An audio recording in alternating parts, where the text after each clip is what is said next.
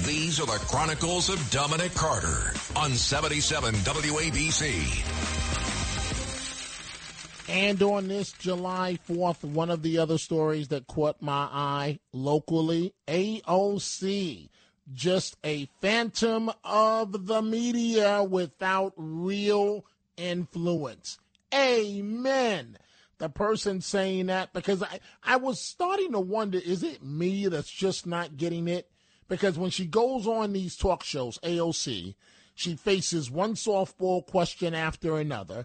The fact of the matter is, I've been doing this for 40 years. They know that the intelligence is not there, so they give her a pass. And so former Governor David Paterson appeared Sunday with our owner-operator of WABC, John Catsimatidis, and here's what he had to say about AOC. I think AOC, who defeated a congressman who was notably absent from his district a lot, so she outworked him and she beat him, and then she became this kind of overnight national success.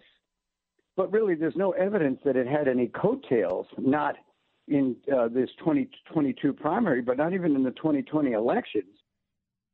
Correct, Governor. The recent primary, if you had AOC's backing, for the most part, it was a kiss of death.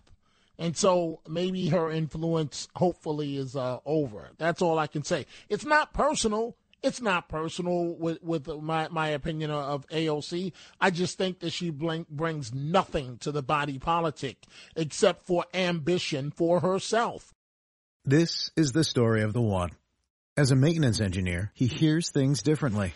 To the untrained ear, everything on his shop floor might sound fine, but he can hear gears grinding or a belt slipping. So he steps in to fix the problem at hand before it gets out of hand. And he knows Grainger's got the right product he needs to get the job done, which is music to his ears. Call, click Grainger.com, or just stop by. Grainger, for the ones who get it done.